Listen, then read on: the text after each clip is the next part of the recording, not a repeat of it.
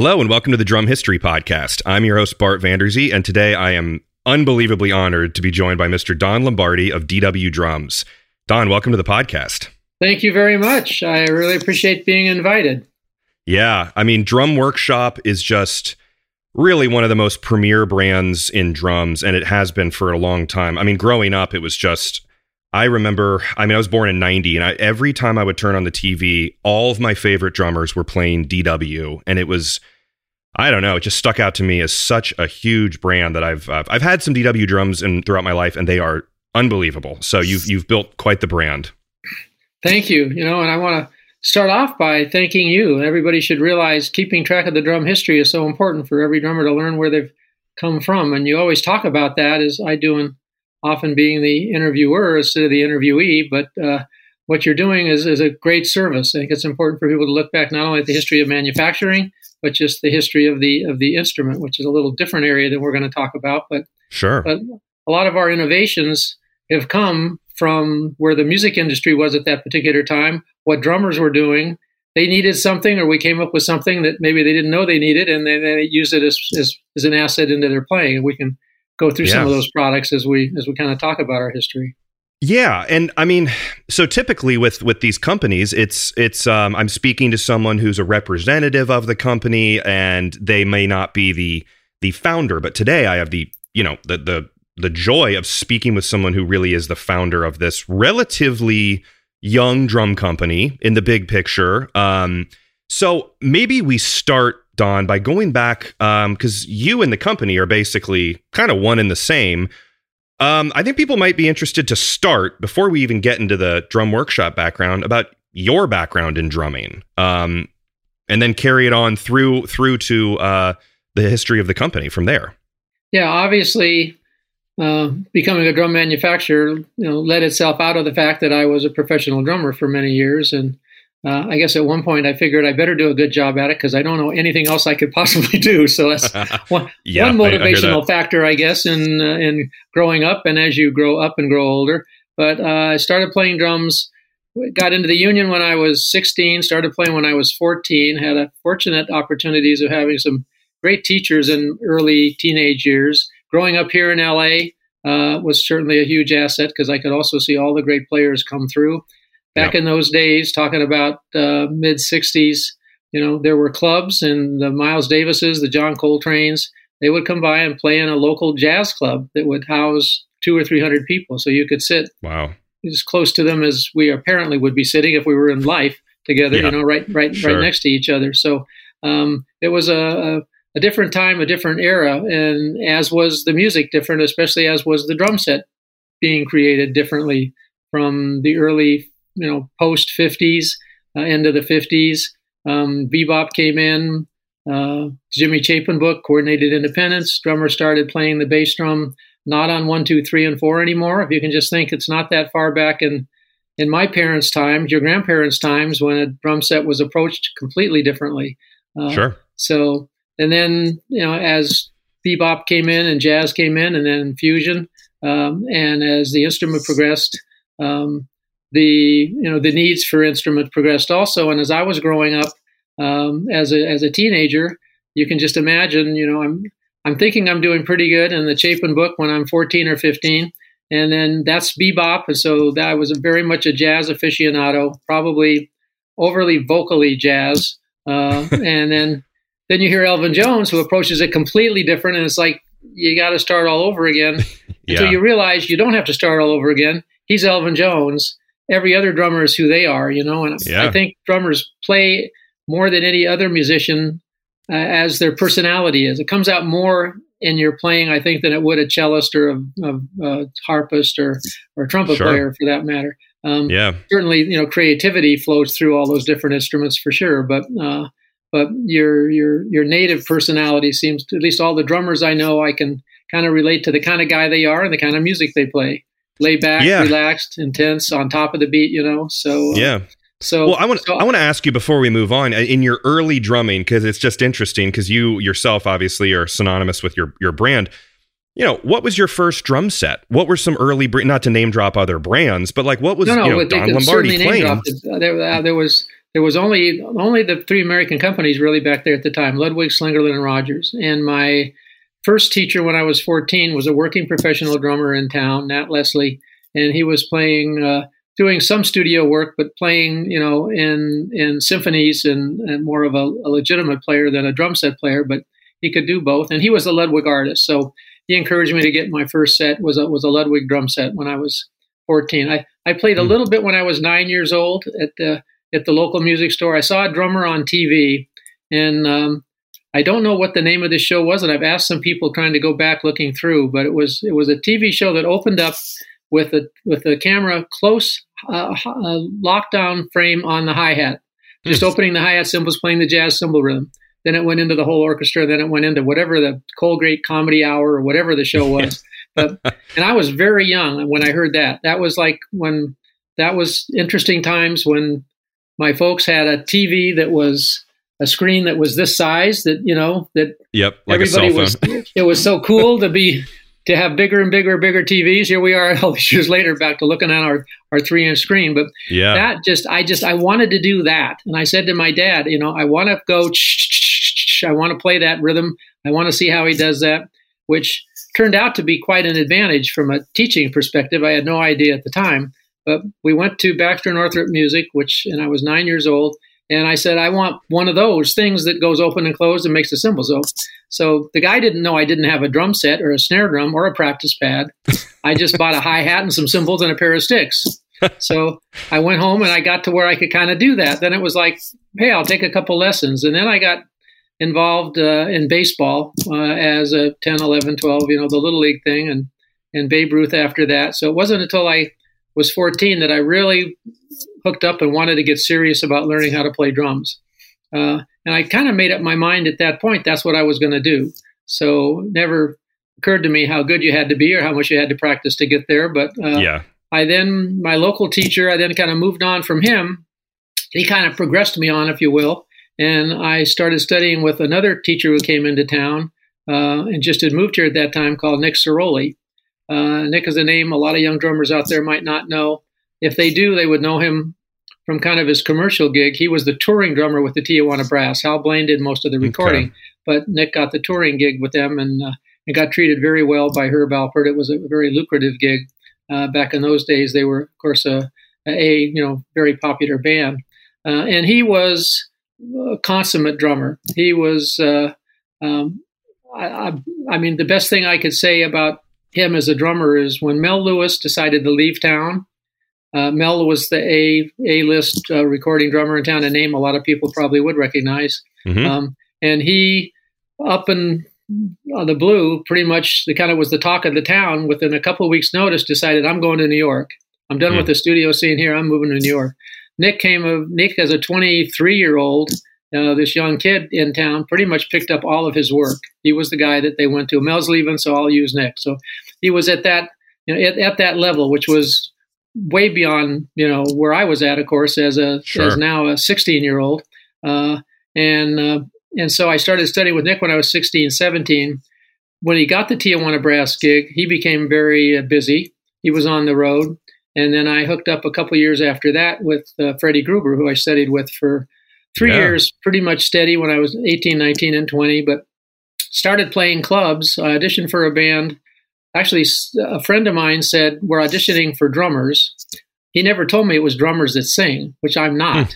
And I can prove that to you at any time you want. But I'm encouraged drummers who out there who don't sing to learn how to sing. We actually have a course we just filmed with Nick DiVirgilio on drummers that sing. So you can actually, don't be intimidated. You don't have to be in the front of the band, but you can get a lot of gigs. Think about all the drummers we know that sing that have those gigs that you don't think of. You don't think of Abe Jr. as a singer at all, ever, but he's singing. Yeah, he got the gig singing. So I there's moments through your life you remember like they were yesterday sometimes. He said, we're auditioning drummers, but you want to just come in and sit in and play with the drummers that sing. Again, I didn't know that. So I sat in and played with him. I was 16. I was in high school. I was in my senior year of high school. And they auditioned a bunch of drummers and they came back and said, you want to come in tomorrow and play with us again? And I did. They said, here, had a microphone there. And I said, I don't sing. He said, well, sure, you just do some background vocals.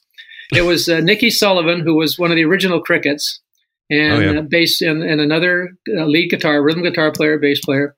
And they were going to come onto the West Coast and be the West Coast Crickets. And he had clubs booked for years at a time. Back in those days, you could play at a club and be the house band in a club. So the end of the short story long, I'm making it here. Basically, I played a couple tunes with him, and they said, "Okay, sing some 4-part. We're going to do a little 4-part harmony." He said, "Just do this." So I tried it, and then they said, "Okay, wait a minute." And they huddled, and I thought, well, I know this isn't going well.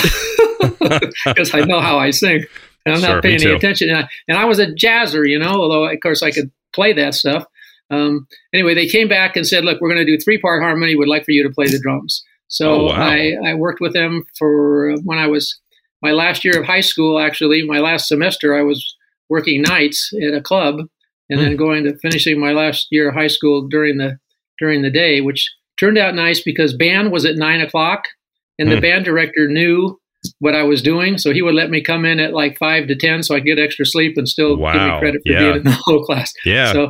So you get real life experience, so it makes sense. And in those days, and then I started teaching also. When I was 17, 18, I started teaching at local music stores. Again, being fortunate to have good instructors, they kind of taught me how to play, and they taught me how to teach also. So from the time I was 20 until I really started DW seriously, which would have been in 81 or 82, I was running 40, 50 students a week and playing 5-6 nights a week, sometimes 7 days a week, because there was casuals you would do on Sunday. Wow. So I could make as good a living staying in town as the guys who were traveling. And when my son was born, 1969, I wanted to definitely stay in town because I was pretty much raising him. So all the cards kind of fell in, and this part of the story people have probably read about, but I was teaching at 3 music stores in Los Angeles.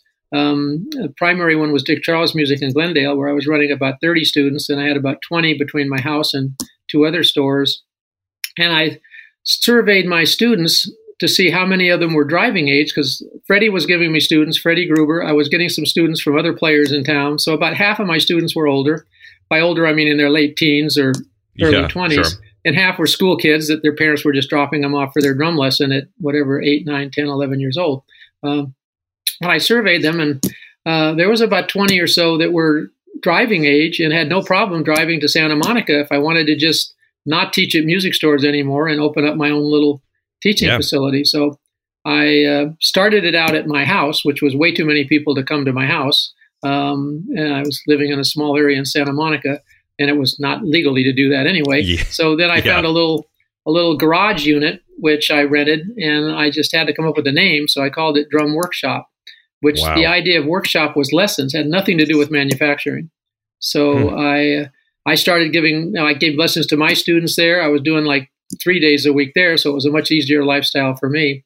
I had a couple of other teachers that came in and gave some lessons. And then the workshop vibe was nobody was doing this, was once a month, and I was going to try and get it down to maybe once a week, but once a month I had major players come in. Shelley came in, just would call people who I knew as friends, if not professional playing friends, people I'd run into, and just say, "Hey, would you want to come down and do a clinic?" Freddie Gruber did some, Irv Kotler did one. So for a period of months, but there's a lot of extra scheduling and work and effort that goes into that, also. So as that was going along, I don't know if I'm answering your next question or not, but I'm kind of getting into the manufacturing. Yeah, no, you absolutely are. And it's just, I love that you have, I think it's great when you have this real world experience and this background, and it just sort of works out that you find your way into creating a brand, which we're going to hear about soon. But and I've heard that story about the background with the name of Drum Workshop, but it makes perfect sense that it's,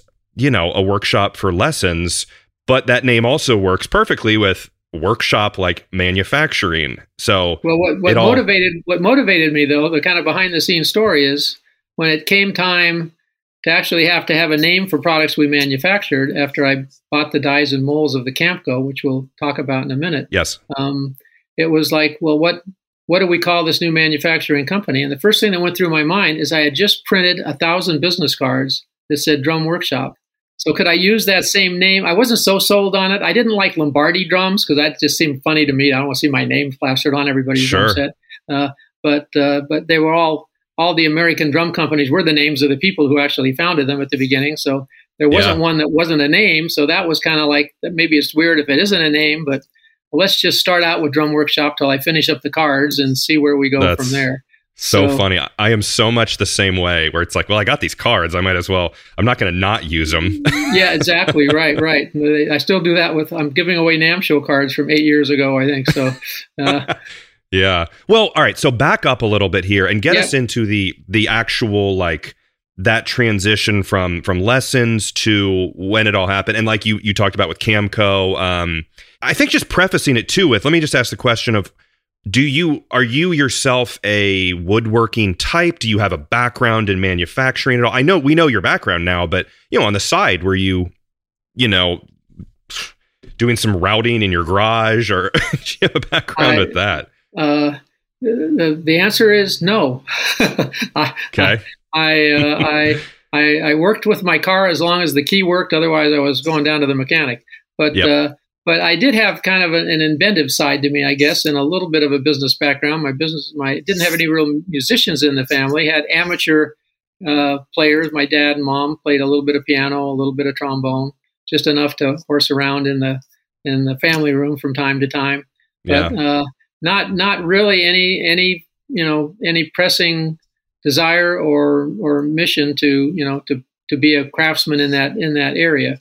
Gotcha. And so, but in the inventive side of things, it comes back to the necessity of, I guess, one thing I've said before, I guess, playing in clubs for all those years, and I played in a jazz trio for many years in a popular club in Hollywood at Sherry's and PJ's, and they were Thursdays and Wednesdays and Tuesday nights.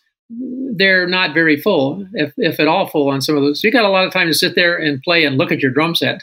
And think, yeah. What if this went over there, or what if this went there? And one of the things that studying with Freddie that was so important, and I could do a whole 5 hours on studying with Freddie, which actually we'll talk about Drum Channel later. I'm putting together a lot of my history with Freddie in a course on Drum Channel. But one of the things that's important, and you see Buddy Rich's playing, which is during my time with Freddie, we spent most of those years breaking down Buddy Rich's playing, him getting his insights of showing me what Buddy did.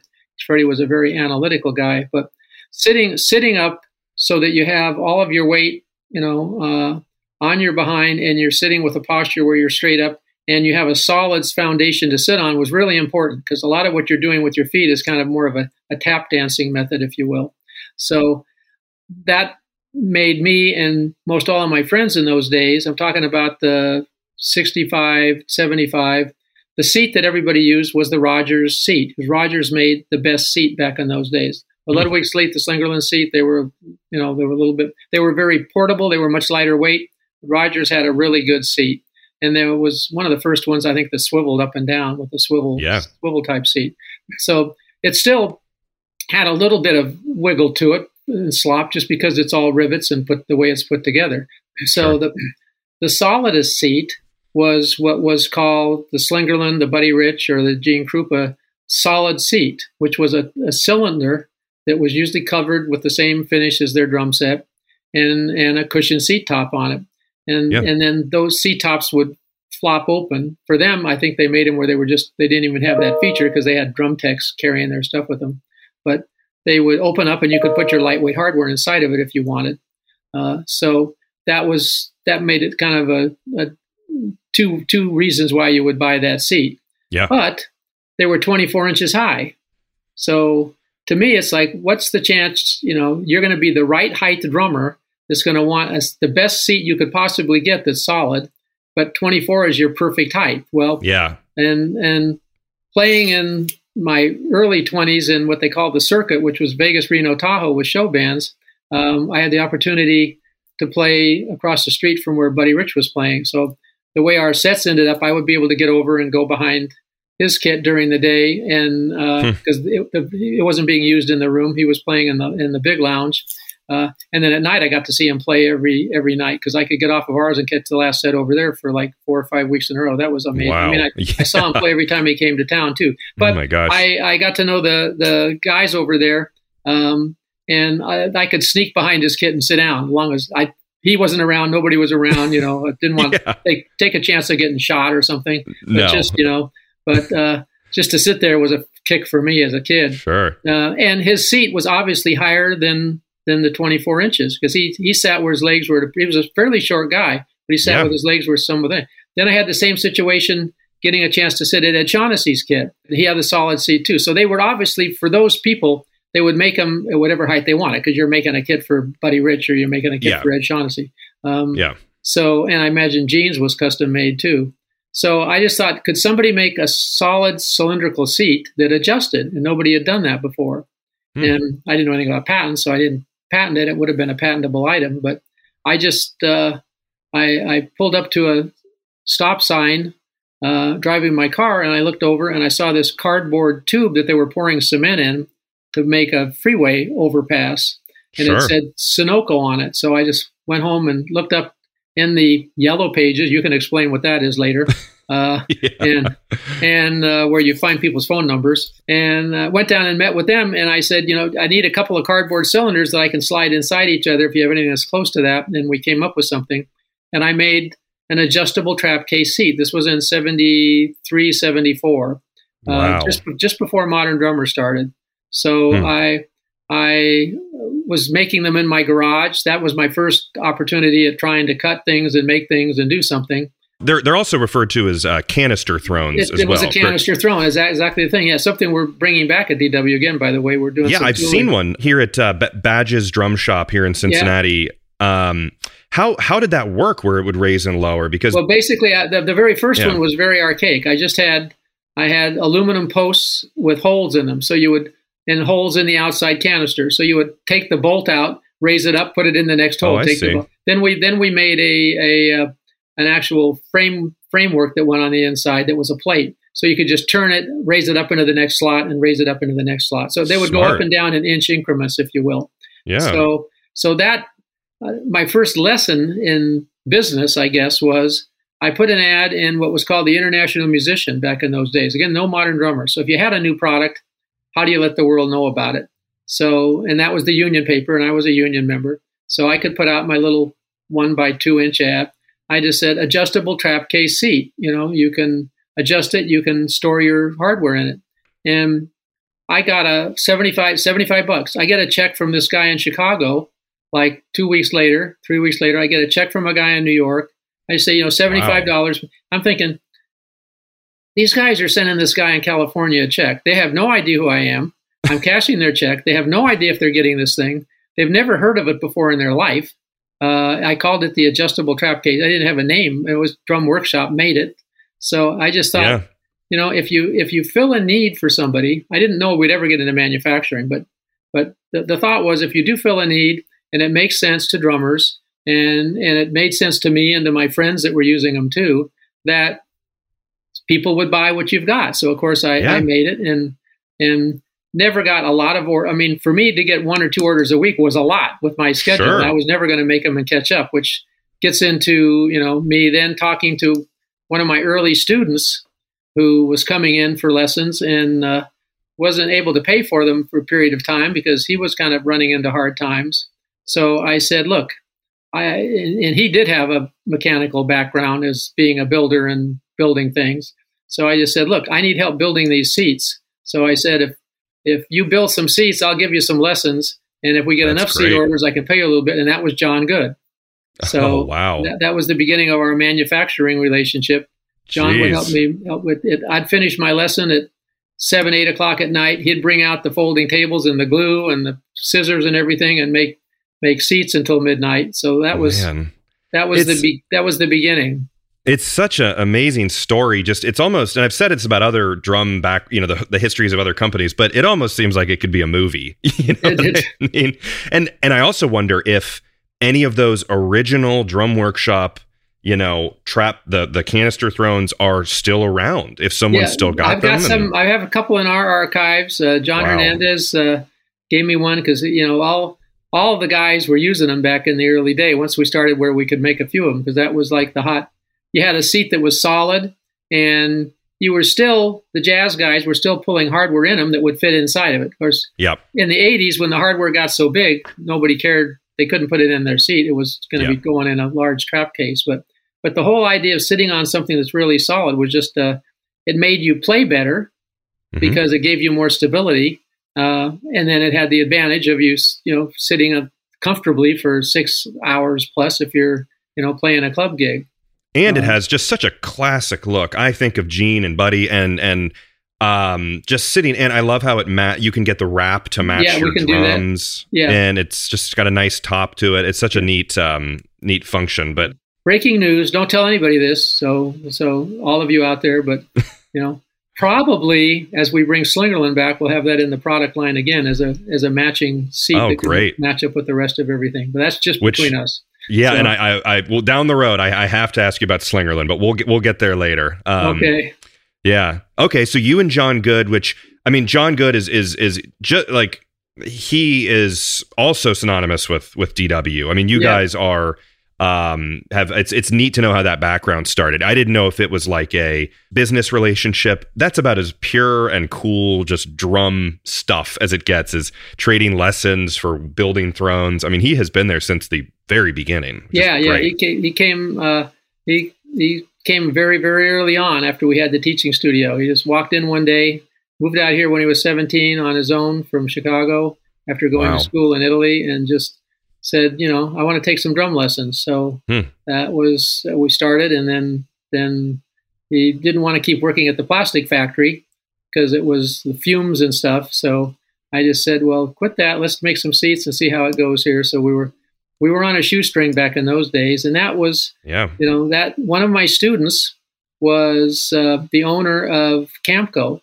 And back in, it was Ludwig, Slingerland, and Rogers. They were the iconic brands through all of history up until, I guess, the 70s, right? When Pearl came in, and then the 80s when Tama came in and joined them a few years later. Sure.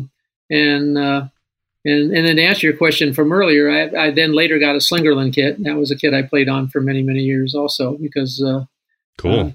My teacher had played Slingerland at that point. So you're kind of influenced by your mentors, I guess. Very much. And those were two kits I had that I kind of went, the Ludwig and Slingerland kit I kind of used back and forth through playing club days. Then I got a Camco kit a little bit later on, which was just a total coincidence. And Camco was the kind of the Gretsch was a custom drum company. They were like small. I would guess Ludwig had 60% of the market back in those days, pretty close. Slingerland would have been next. Rogers would have been next. Camco, Gretsch was very small. Camco was even smaller than Gretsch. I think they had the Beach Boys. They had one or two major bands that were using Camco drums, but Creedence. a lot of the jazz guys were using them because of the sound of the drum set. It was a 6-ply cell with a 6-ply reinforcing hoop. Gretsch was a 6-ply shell with no reinforcing hoop, which made it a much lower resonant cell. The reinforcing hoop, contrary to many people's thoughts, is not for strength, although it does make the drum stronger. It's because it raises the pitch of the drum a couple of octaves. Wow. So you would be tuning in another direction. Think of it as if you were to have a 6-ply guitar string, not that there is such a thing, but if you were to have a string and you held it at this distance, it would have one pitch. If you put thicker ends on it and grab it here, it's going to have a higher pitch. So the more wood you have on the ends of the shell, the higher the pitch goes up. But we learned that as time. John and I, are as much as you would think maybe of people with their white lab coats on and they're we're walking into the laboratory today to invent something new. It was on many occasions it was mistakes that we made that we went, "Joe, this doesn't sound bad this way though," even though it's not what we wanted. Sure. There's a lot. I mean, it is a science, though, with grains and directions, which you guys truly are famous for, of using wood that's, 1,000 years old and has been resurrected. And again, I'm sure we'll get to that later down the road. But so you were teaching, who was the president? Who owned Camco at that? So basically, Camco was originally by George Way. And that was the George Way Drum Company. And he came up with the round lug. Mm-hmm. And I heard stories how he came up with the round lug, but somehow he came up with the round lug. And then, and he was working at, I believe, Slingerland at the time. There's the George Way book that has his history. or as a foreman there at one point. In any event, he sold to a cam company, John Rochon's Cam Company, and then it became the Cam Company Drums. But then after people started putting those two together, they dropped the period, CAM period CO, and it became Camco Drums. And then they ran for a while, then they sold to Custom Electronics. Custom got huge in electronics, and I think it was the 70s, right? The big cushioned amplifiers. I think they were the first big major rock amplifiers. They were going to get into a drum division too at one point, but they bought it and decided not to. So they've made very few shells. The gentleman out here, his name was Tom Beckman, had a musical instrument distribution company. He would be a reseller of musical instruments to all the dealers in the area. And then he was a great businessman, didn't have a real passion for drumming necessarily, but he saw the opportunity to buy this Camco drum company from Custom Electronics at pennies on the dollar.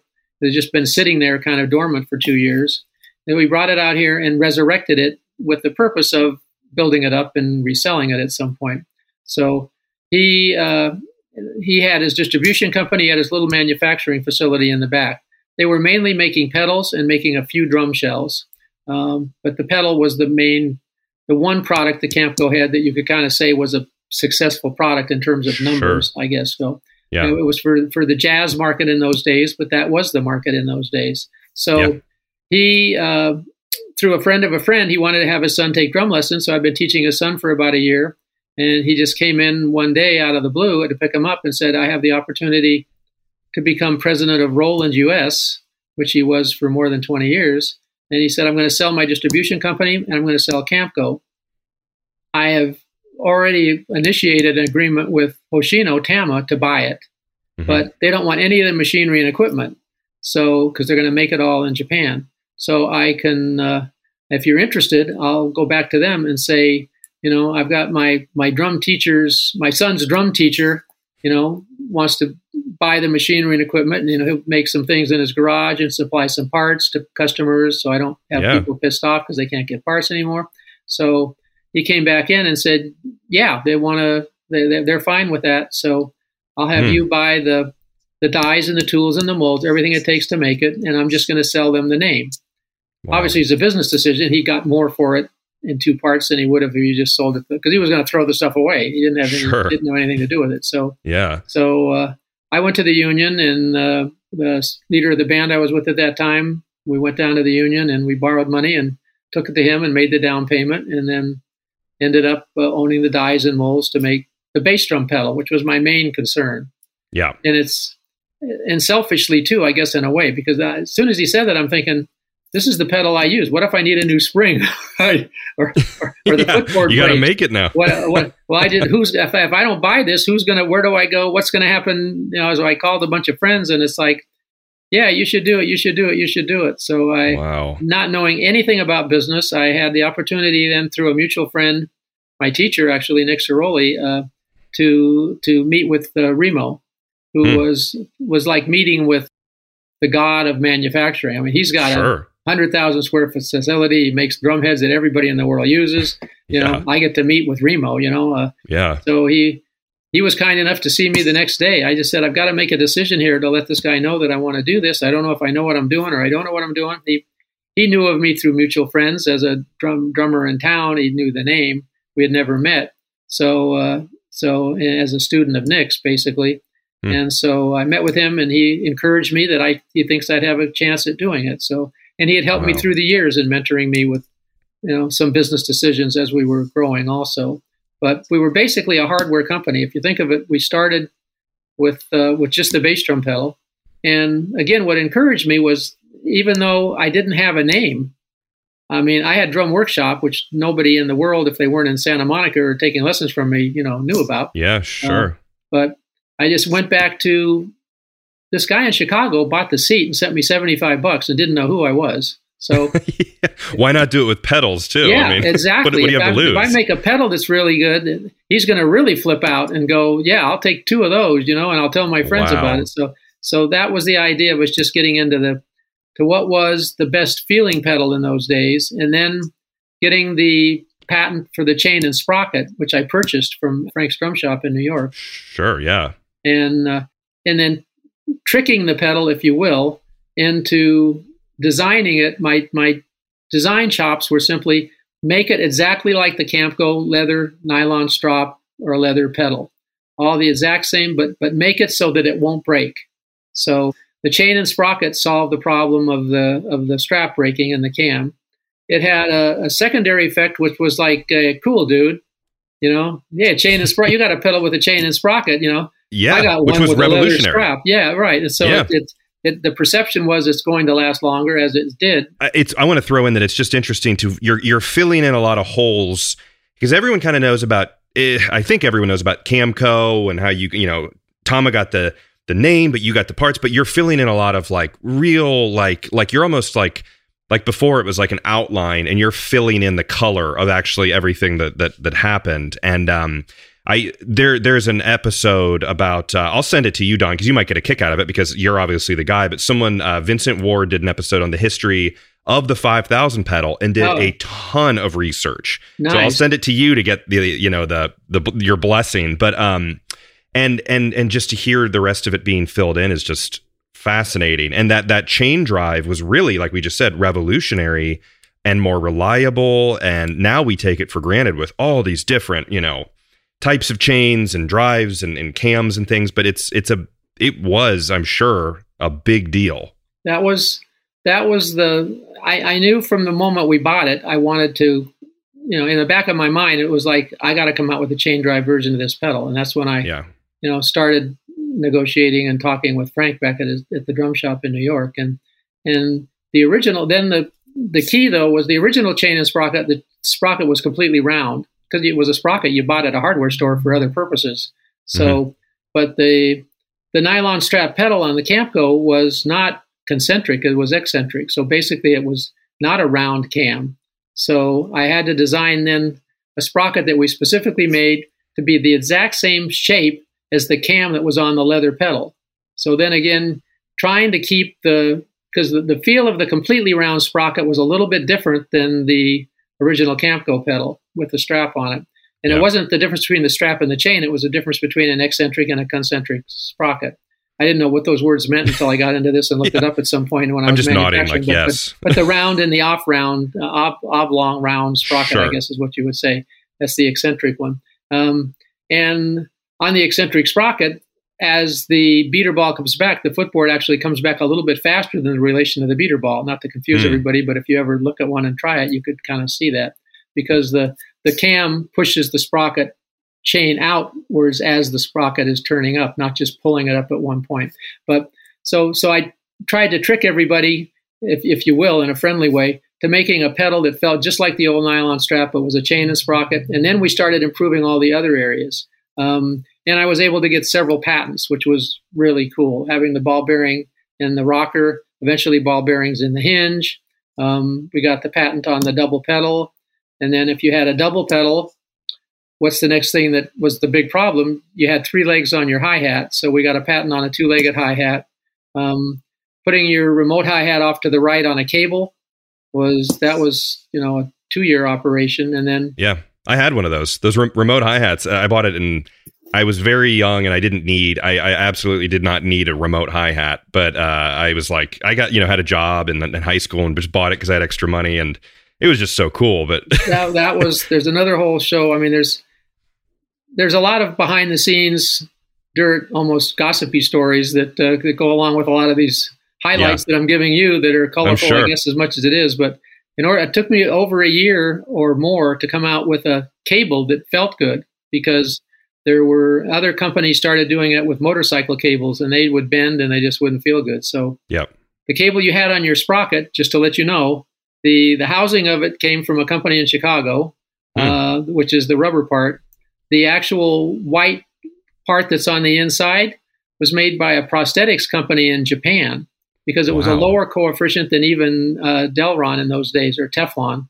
And then the wire was also from a separate company. So I had to buy these 3 components, send it to a company that made cables, and they put it together for us. So, but that's where I think not being an engineer, but having drummer friends, growing up with Jim Keltner, and just like, hey, I got an idea, try this out.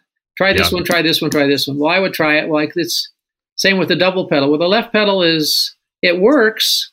So everybody's works, but I'm like, if I put my right foot on it, I know it's not my right bass drum pedal. So how do I make the right and the left feel at least 95%, the same? And in our early double pedals were probably 70% the same, but whose left foot was technically as good as their right foot? They weren't using it to play as fast as their right foot. They were playing half as fast because they were playing double patterns, one with each foot. So so the double pedal really in 84, 85 kind of put us into business from the standpoint of our accountant looking at numbers, because we were struggling, losing, borrowing, up pretty much up to that point, and all with good problems to have because our sales would continually grow every year.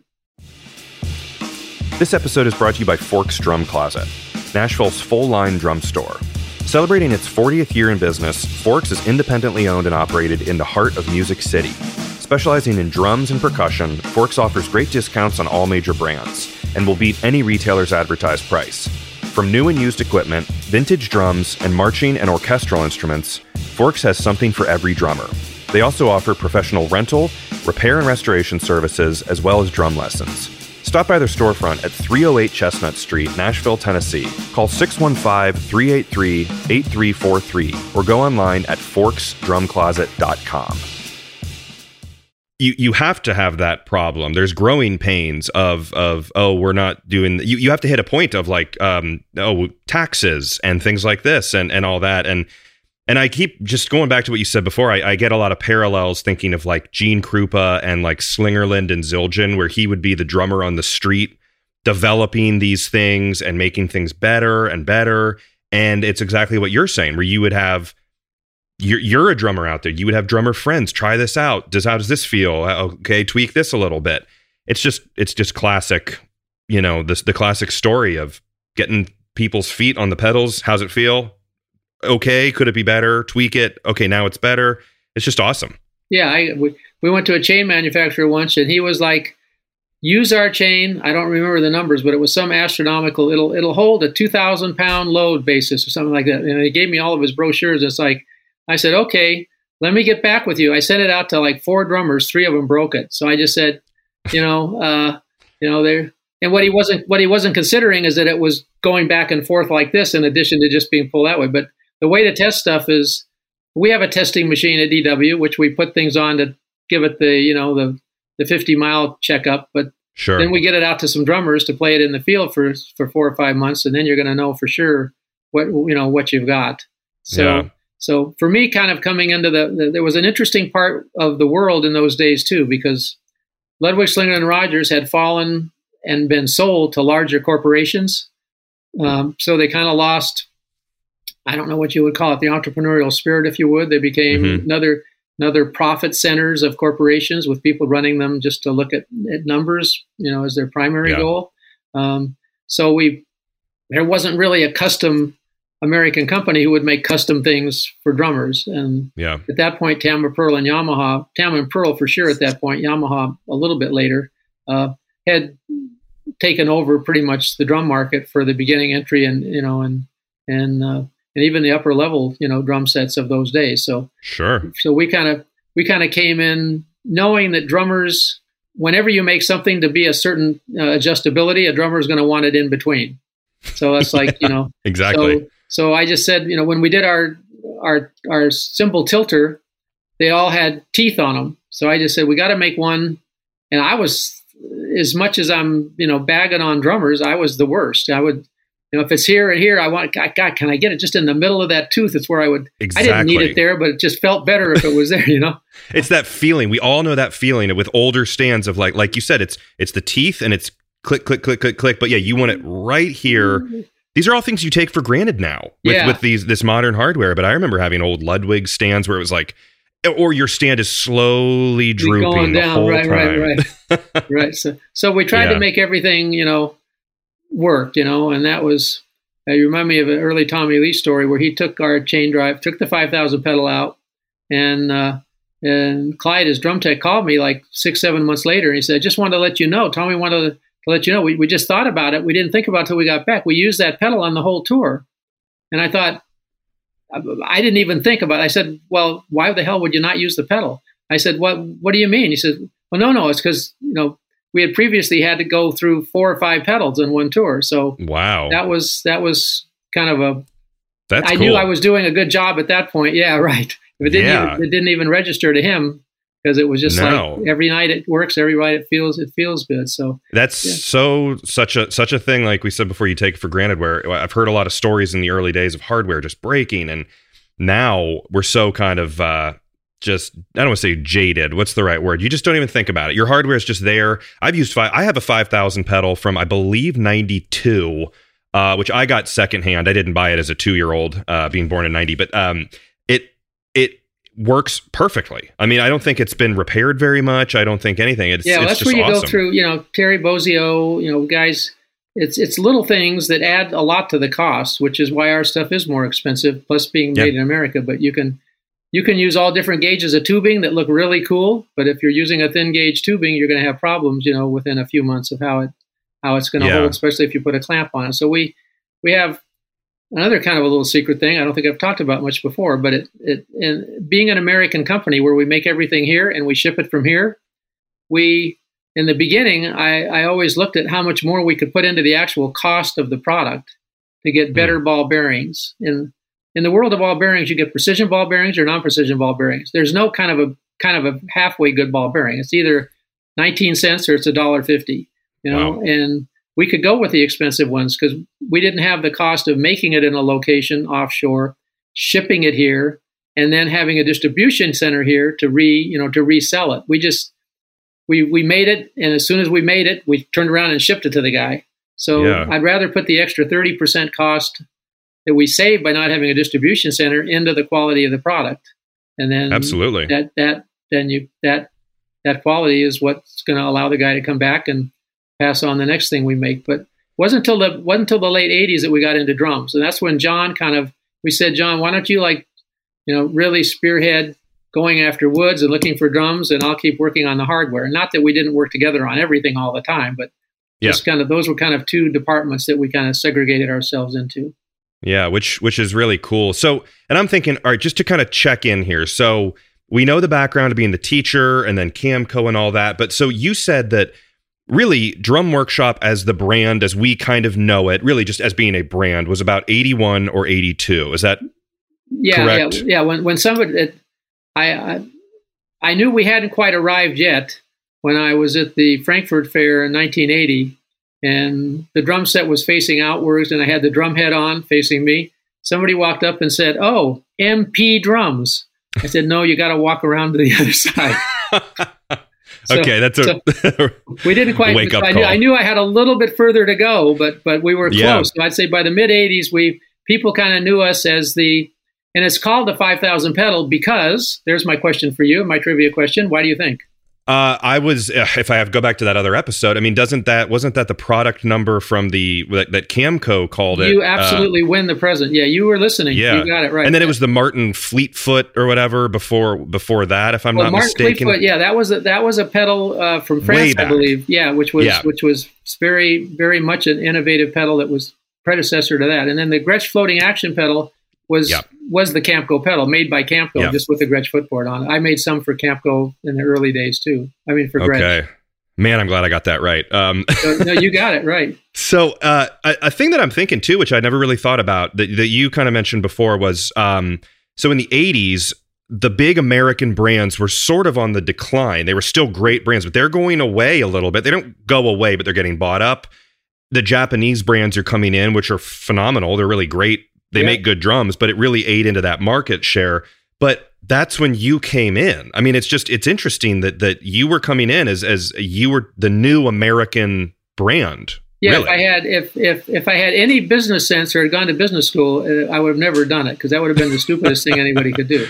Yeah. Why, and I was actually trying to get a $3,000 loan from our local Santa Monica bank, and my story kind of was, the 3 American companies have all really gone down. It's being dominated by foreign competitors, and this is a great time for me to come in I knew it was because I knew I would be able to offer something to drummers that they didn't want to wait 2 months to get, or they wouldn't have anybody here who they would be able to talk to. Sure. But to a business guy, it was like, so you're telling me you want to start an American drum company after you tell me the 3 ones that have been big are no longer in existence, and you're going to be successful?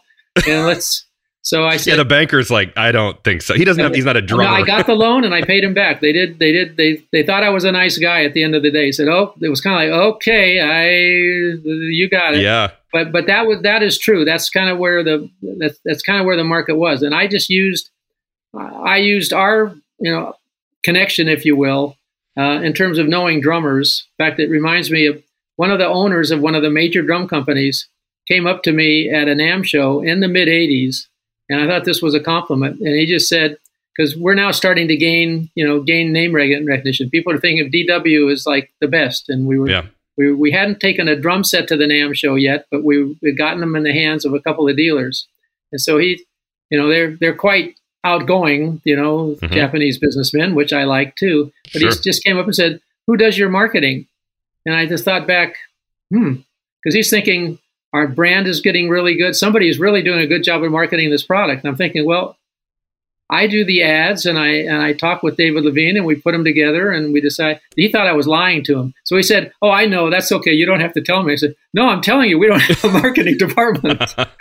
we just make stuff." I didn't want to give away the secret. Just make it really good and tell people about it. And I don't need people to come up with like the nifty slogan, So, no, it's a great product and word clearly spreads with the great product, which is super interesting. And I also think you took your time, you perfected the hardware, and where we left off with the story was you're now getting into drums in the late 80s, which makes sense that you didn't just rush and do everything all at once, which I think is smart. Well, there again, from a business perspective, smart. From a dollars and cents perspective, no other choice. We didn't have money to get into drums. So that was, if you're making a pedal and selling it, and it's costing you, and you're in the hundreds of dollar range for 150, 200, 250, you make a certain amount and you hopefully get more orders and you make a little more the next, and a little more the next. If you make a drum set, you're taking the money away from making a whole bunch of pedals to make that one drum set, which, you're tying that money up. So you hope that you sell the drum set in time. So we weren't really making drums for consumers, for customers to go buy, customers meaning dealers, to order from us until 1990. And that was when we decided to really literally the decision was, do I buy the new Ford van, because mine was like junked, or do we put $30,000 into a catalog, which was an astronomical amount of money in my mind. But if we're going to borrow 30, let's put it into a new catalog. We had a lot of studio drummers playing the drums. And actually, today I had lunch just a few minutes ago with Danny Serafine, and he was one of our first, I would say, crossover drummers before Motley Crue. As far as a drummer with Chicago, of course, was on the charts, doing really well at that time. And he had left Yamaha, so he was one of the first drummers that left a major drum company and then went to DW. That kind of like shook everybody up. So this must be a real drum company if this guy's switching. We had great studio drummers, Larry London. We had a lot of guys using the DW kit as their B kit in the studio, a lot of friends, even though they were endorsed by other companies. But we didn't have backline. We didn't have artist support. We certainly weren't doing what most all the foreign competitors were paying their artists to play their drums. And that wasn't even a thought, nor is it now. So we just were kind of filling gaps. And a couple of stores would bring them in because they had seen guys that had played on them or done records, and they say, "Hey, could you make me a drum set?" So John was on the road most of the 80s because he was making way more money than I could ever pay him as a drum tech. And that's how we tested out a lot of our gear. I mean, he had all the Michael Jackson tours with Jonathan Moffett, Madonna's tours, Earth, Wind and Fire, Zappa with Chad Wackerman. So what a great way to make something, send it to him. He puts it out on the stage in front of 100,000 people, and we all pray that it works. So I think it worked out. that way you get it. So it was in 1990 when we just decided to go to the NAMM show and say to the world, we're a drum company, and we had won, Modern Drummer had their industry awards back in those years, and they had it broken between accessory companies and drum companies. And we had won Best Accessory Company probably 4 or 5 years in a row, I believe. And then, unbeknownst to me, in the late 80s, we won Best Drum Company. So I'm just like, people think of us as a drum company. They used to think of us as an accessory company. Now they think of us as a drum company. And I believe you can check this out with Modern Drummer, but as I recall, they stopped doing that award because the other companies got so pissed off that we kept winning it, that they thought that I was paying Ron Spignardi under the table or something in order to come out number one. I mean, it's quality. Quality is key. And you, to this day, you obviously make great quality instruments. And I want to ask, though, about, had you always used, and maybe, the quick story about the turret lug, the George Way round lug, which is iconic for DW. Obviously it goes back to George Way drums and Camco, but how did you decide to use that style lug? Well, there again, I bought the tooling dies and molds. Well, so of course. That's what I was looking at. So it is. And it took me several years, one of the harder ones I got, but we got a trademark on that lug. Going back to owning the history of it, back to paperwork and documentation I get going back to George Way, which is different than a design patent, by the way. Trademarks have a lifetime expectancy. So any round surface that's over like a quarter would be infringe on the look of our lug. So it was different than everybody else's lug, a bit opinionated. First time I met Buddy Rich was at Nick Ceroli's house, and I was introduced to him by, hey, Nick, here's Don. He's making those Camco drums, and Buddy said, "Oh, you're the guy making the drums with the clocks on them." I thought, I don't know if this is a compliment or not a compliment, or I mean, that's Buddy. We ended up becoming. You're the guy making the drums with the clocks on them. I said, "Yeah, that's the one, all right." I don't know if that means you like it or you don't like it. He said, no, he actually played them for a period of time. Yeah, there's video of it online, and it's really cool. I mean, just to have Buddy playing your drums is got to be an accomplishment for the history. History. There's a story behind why he was playing them. Really? Well, he loved them. He liked the sound of the drums, but he would always go for companies that would be paying him. He was one of the first ones that would. Yeah. Every 3 years, he would go between Ludwig Slingerland and Rogers, and Slingerland went out a good portion of the time, but. At that point in the history of his life and of the drumming industry with Tama Pearl and Yamaha, the American companies could not afford to pay him. They were owned by other companies who were not going to pay an old jazz drummer, and nor would the Japanese companies pay him. So it's like, he was like, well, then I'm not going to get paid. I'll go out with some drums that, let me hear what they sound like, Don, and I'll take them out and play them. So That's awesome. It was partly he liked the drums, but it was partly up yours to companies who wouldn't pay him who aren't paying him at the same time. So and then he had his heart attack, unfortunately, and then we never connected with him again after that. And became sick with cancer after that. So anyways, I had great experiences, probably on half dozen or more occasions, to spend a whole day with him with just a couple of friends, with Nick or with Frank DeVito. They would always invite me every time he'd come to town. Sometimes twice a year, and that would be some great stories there. But no, you're right. Yeah. So when we're getting into the 90s, and I mean, I was a kid, but 90s into the 2000s, I mean, DW, you guys still are, but I just, again, you turn on the TV, like watching like Jay Leno or Conan or David Letterman. To me, growing up, I feel like 70% of the drummers I would see were playing DW. I mean, it is massive, but especially at that point, because it was still pretty young in the history of the company, but you guys exploded. I mean, the 90s were kind of the beginning of when dealers were having us, be part of their drum product line, as opposed to just an individual drum we'll bring in from time to time. They looked at drums they wanted to have.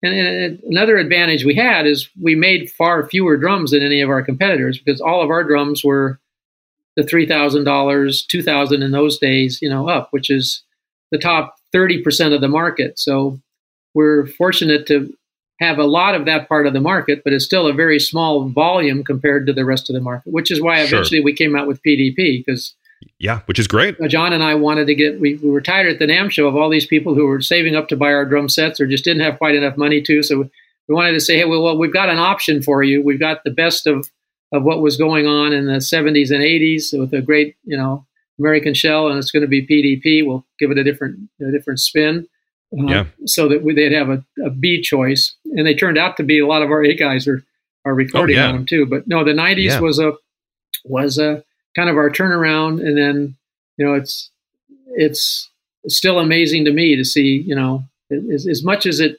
sounds strange when I go in, it doesn't seem like any bigger company than it used to be, because I'm still hanging out with the R&D team. We still come up with new things, hang out with John. There's obviously a lot more employees, but we for DW, we hit kind of a number many years ago that we thought was the maximum we could make per month without, losing any quality control. And so sometimes it takes longer to get them than it does other times, but we make the same amount every month or approximately. And that's kind of where the water seeks its level. That's about what the world will take at our price point. And that's about what we can make to be sure we don't lose any quality.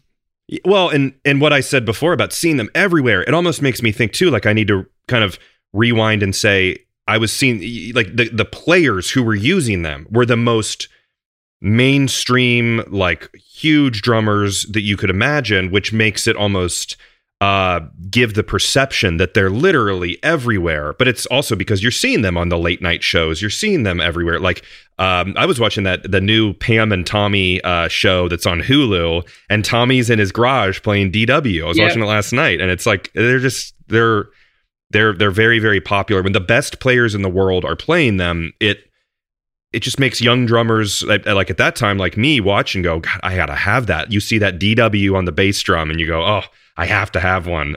It's a compliment to us for sure. Every time that comes around, and the drum set we make for a store is the same way we make it for Neil Peart. We don't every one of them is custom, and we make each one with the same attention to detail as we possibly can. And the same thing, with the hardware, which is, the bass drum pedal is your connection to what you're playing. It's kind of like a pair of drumsticks. So that's one of the most important ingredients that I personally keep my hands in all the time, trying to perfect that and come out with something new. Our machine drive is kind of the ultimate, because that way we have control over every single part that goes into it. Yeah. Well, and I want to just tell you this because I feel like we could talk all day, and there's more to cover in the history. But when I was younger, I always like I said, I wanted a DW set so bad, but it's not really something that a 12-year-old can just go out and buy. So what I would do is I would buy pieces, and I would buy a floor tom, and then I bought a Sunburst tom off eBay that had gold hardware. And the floor tom was gold sparkle with the normal silver hardware. And I had a Ludwig bass drum that was from a rocker set. And because I wanted to kind of cheat the system, because I couldn't afford a DW set at the time at all, I took them to Columbus Pro Percussion and got them all rewrapped, including the Ludwig bass drum that was not DW, obviously. I got them all rewrapped in gold sparkle. And it was my fake DW set that was not a full thing. Perfect. It worked for me at the time, though, even though one had gold hardware, one had silver chrome. The bass drum was Ludwig, but it made me realize that man, that floor tom that I had and that tom that was actually DW were truly coming from at that point, like I said, I had a Ludwig rocker kit. As a 12-year-old, these are some of the best drums made in the world, the DW stuff. So it really opened my eyes to, that's what it can sound like. That's what a real drum. Well, there was, part of our growth in the 90s was having the Tommy Lee age kids, pretty much, who grew up with other companies' drums, they didn't grow up with the American drums of the 50s or 60s. They grew up with another sound through the 70s and 80s. And when they heard us come in, it was like the first time they've heard drums that sounded like that. Yeah. So it was kind of like for Tommy, it was kind of an epiphany. It's like when he played on the first DW kit, it's like, I've never heard toms that have that resonance, that have that low bottom fundamental like that. Tommy was a big impetus for me going back to those times in your manufacturing history. When he said that, I was like, I think he was 20 at the time or 21 maybe. I said, so all the 21-year, how do I get to them and have them hear what these drums sound like? So then we just said, if we go to the NAMM show and we make it available to the dealers and they have customers that come in, they're going to be. I knew we made good sounding drums, but I thought, well, everybody knows they're good. It's just how good do they know they are, and how much money, is it possible for somebody to spend in order to have a quality sounding drum set, and or do it the way you did, just make it happen any way you possibly can. But in those days, our biggest endorsers were microphones, because the way we got most of our artists in the 90s was engineers who would use a DW kit in their studio, and we would get calls regularly from major artists saying, "Hey, I just used your kit on this record on this one. See, I didn't know you guys were making drums. Tell me what's going on," kind of a thing. Yeah. So that was we didn't have A&R people going out and trying to get people to play our drums. We never have. We have great A&R guys now, that Steve and Garrison, who basically service artists. I'm going to go here, I need a drum set. I'm going to go here, I need some parts. Sure. But we don't do the typical, hang out. Hey, let me send you a drum set and see what you think. It's just like, and we've never needed to do that. No, it's what you said before about, you're just doing it, and people like the quality, and it speaks for itself. So I want to be courteous of your time here, because we could talk all day. So do you want to kind of like, so in the 90s and 2000s, things are happening. You guys got into the exotic woods. I mean, you got into some really cool stuff. Like I said, I'll talk to you all day, but as we go through that period of time forward, what are some key moments that really stuck out to you, like including that exotic stuff, which I think you're really known for?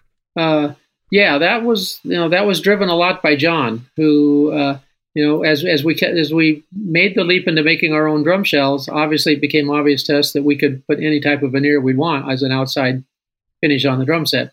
So he, in going to the Frankfurt show every year, which is the big industry trade show, would meet with wood suppliers from around the world who would come and say, "Hey, we'd like to show you what we've got." He would always stay over there a month or so after the show and visit their warehouses, and became very good friends with some of them. So they would call us and say, "Hey, we've got a tree here that we think is going to look like this when we flitch it, when we peel it off. Would you be interested in looking at something like that?" And then he got to figuring out the size of the tree, the hardness of the wood. Maybe we could do 80 kits with it. Maybe we could do more. Maybe it's something that we could do on an ongoing basis if you have, a lot of supply of this type of wood. And then it became just trial and error. It was like they were originally veneers. And then if it's like we've got a whole bunch of ash or a certain type of wood in there, what if we actually started making some of the core of the shells with it and see what they sounded like? So you do it. We don't figure out first what it should sound like and then make it. We make it and then see what the heck we got. Yeah. Sometimes it works and sometimes it doesn't. But we're constantly experimenting with that. Yeah. So that's a big part of what we can do. There is a you obviously are going to know the name right away. The documentary that you guys put out, I believe wasn't it Masters of Resonance? Yeah, Scott was involved in that. I might not. That was several years ago. Yeah, my wife was working just kind of as a fun side thing on as a judge in a local film festival, and that got submitted, and I think it actually won some stuff in it. But I got to watch it early with her because it was like a submission, and she's like, "Do you want to watch this one? It has to do with drums."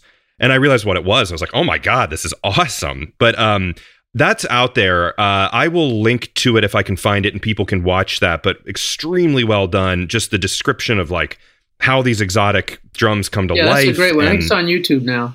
Yeah, totally. And it also, I got to mention, because I think people around my age have to remember this, the drum kit builder that used to be on your website, where you could go and design your drum set and choose it. I mean, I would do that like it was a video game, like playing it after school and just building a drum set and your setup. It was so cool. I think many drummers remember that as being just something that made you kind of sort of feel like you could have a DW kit as a that's on the drawing boards again too, a much more improved one. Oh, good. I do want to as we're coming up to the time limit that we have, I got to ask you, everyone's curious about it. I think it was huge news when it happened. Something to do with Superman? Does it have an S? Something to do with Superman. What is going on with Slingerland? Because I mean, I'm so happy you bought the company and there's a, it's in the works of bringing it back. What can we look forward to with Slingerland? Well, it's obviously exciting to me, and I've had the same concerns as everybody has, in terms of the timing of when we're going to get it out, because so many things have been happening in the world. It's so crazy, and we have a couple of huge initiatives on the DW plate that's taking a lot of people's resources. So we're meeting on it constantly. We're looking at kind of changing our launching campaigns because we're so late on it now. But in general, we're hoping by the end of this year, latest first quarter next year, we've nailed the Radio King snare drum. So cool. We'll have some vintage drums that will be exactly as the original drums were made, and then we'll come out with the drum sets shortly thereafter, and Great. That'll be like the 50s version, which we're getting. We have to modify some of our shell heaters in order to put the reinforcing hoop in, which Sure. is you go down the road and you set these dates, and it's like, okay, let's make some because it should work, we think, and then we figure out, well, wait a minute, no. On a couple of our heaters, which were the older ones, it works on DW drums, but it doesn't open up enough ones. So you then got 4 months waiting to order the heater and getting them to make it and bringing it in and doing the electrical. And so then as soon as that happens, then you're back to people not coming in because you got to be there physically to do it. So it's put it back, but I'm in the back of my mind, I'm thinking of kind of, if marketing is the right word, presenting it in a historical way that would tie in with a lot of those vintage artists and records that were made in that period. And surprising to me, although I should have remembered, a huge amount of our artists that came to DW came from Slingerland. Because interesting. So yeah, just somewhat coincidental. Somewhat one of my best friends in LA at that time was the top Slingerland salesman. So as we were building up things, people became more aware of what we were doing, and Slingerland kind of Ludwig, their quality was all good, but kind of if you look back at what was happening in the later 70s and early 80s, Slingerland's quality kind of maintained itself because they were a smaller company in terms of volume. Ludwig got really big, and Rogers, really had kind of fallen at that point. So Slingerland kind of was the custom vibey company that studio guys, people would use. Gretsch was a little different sound than Slingerland. That worked in some circumstances too. Sure. So kind of want to bring back the Slingerland vibe of like, this is the exact shell construction that was used on those records that were made in the 50s and 60s. This is the exact shell construction that was made on those records, and identify the record in the sound, and then as much as I can get back into either the original drummers who played on those tracks, or at least say these are the size drums that was used on this, and they're iconic drum tracks. I mean, think of all the artists that we know of. Who I mentioned earlier in the interview I had lunch with today, Danny Seraphine. All those Chicago tracks were done on a Dynasonic snare drum, which is exactly like our snare drum, which is the way the original Dynasonic was made. We call it the Donosonic in the company, but it's got another name for the outside world. But and he played on a Slingerland kit, so he's going to be a lot of our DW artists will be talking about the Slingerland kit that they use. So if somebody wants to get a second kit and have it in their arsenal, it's like the kind of like the ultimate vintage vibe, I think. Totally. So I'm excited about it.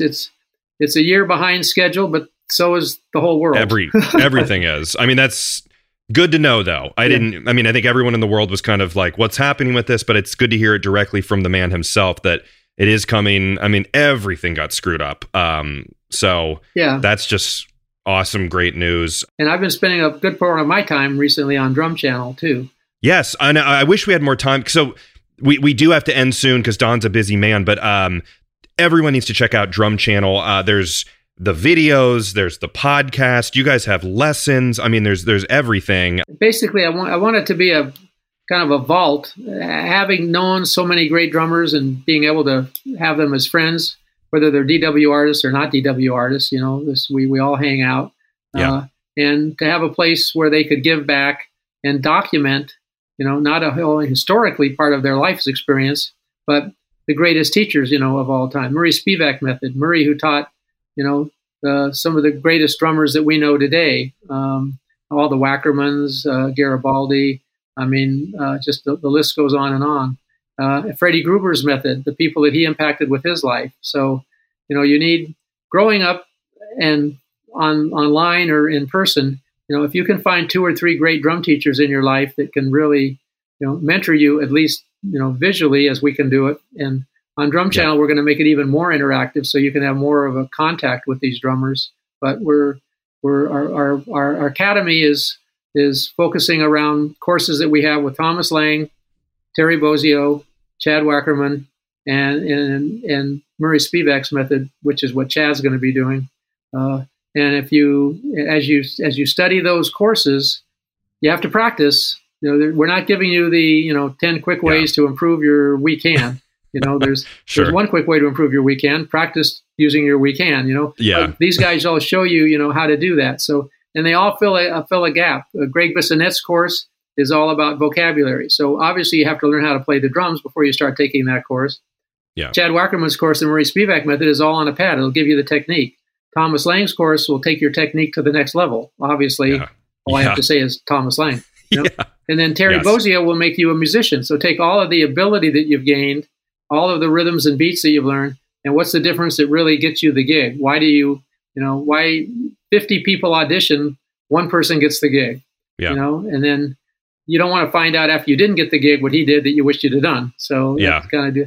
And then there's 100 artists on there that just, you can either figure out a topic and have 4 or 5 drummers discuss that topic, or you can pick your favorite drummer in what we call master classes and have him talk to you for an hour about what he's doing. So but for me, it's kind of like building the seats at the beginning. I didn't go into it as a business because I'm not looking to start another business, but I wanted to have a place where we could document all of this information. So not that you shouldn't go to other websites and join them and have fun and do what they're doing too.